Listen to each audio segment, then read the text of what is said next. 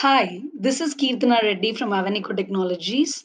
So we bring to you this new series of audio podcast. Hope it's informative for small and mid-sized businesses and the entrepreneurs who are listening to this.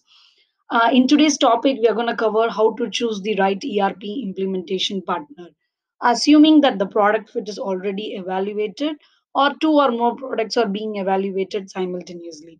So these are going to be the four critical points that needs to be evaluated in choosing the right partner.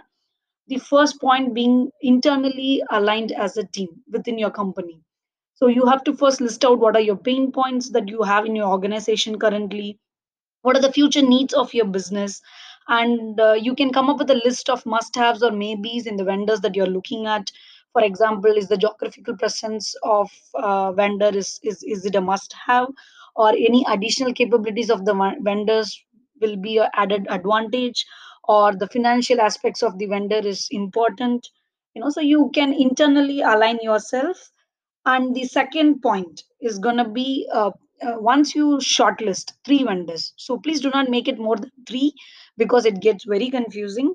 So once you pick these vendors, now you know the pain points, so you can easily evaluate which vendor understands your requirement thoroughly and which vendor has an in-depth product knowledge or expertise in their particular product, and what is the product project methodology that they are using. Is it professional, clear, and user friendly?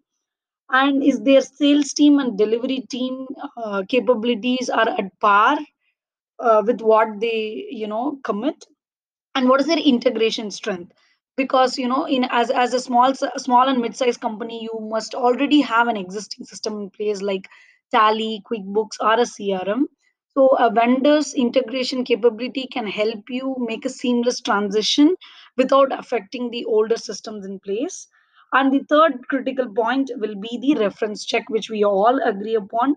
Don't shy by from asking more than 25 to 30 references even, and but it should be a minimum of three. So you make sure you call all these three clients to understand how they have implemented the system for them.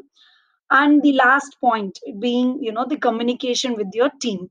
So how good your team and their team gel up, so it is very important because it eases most of your implementation process.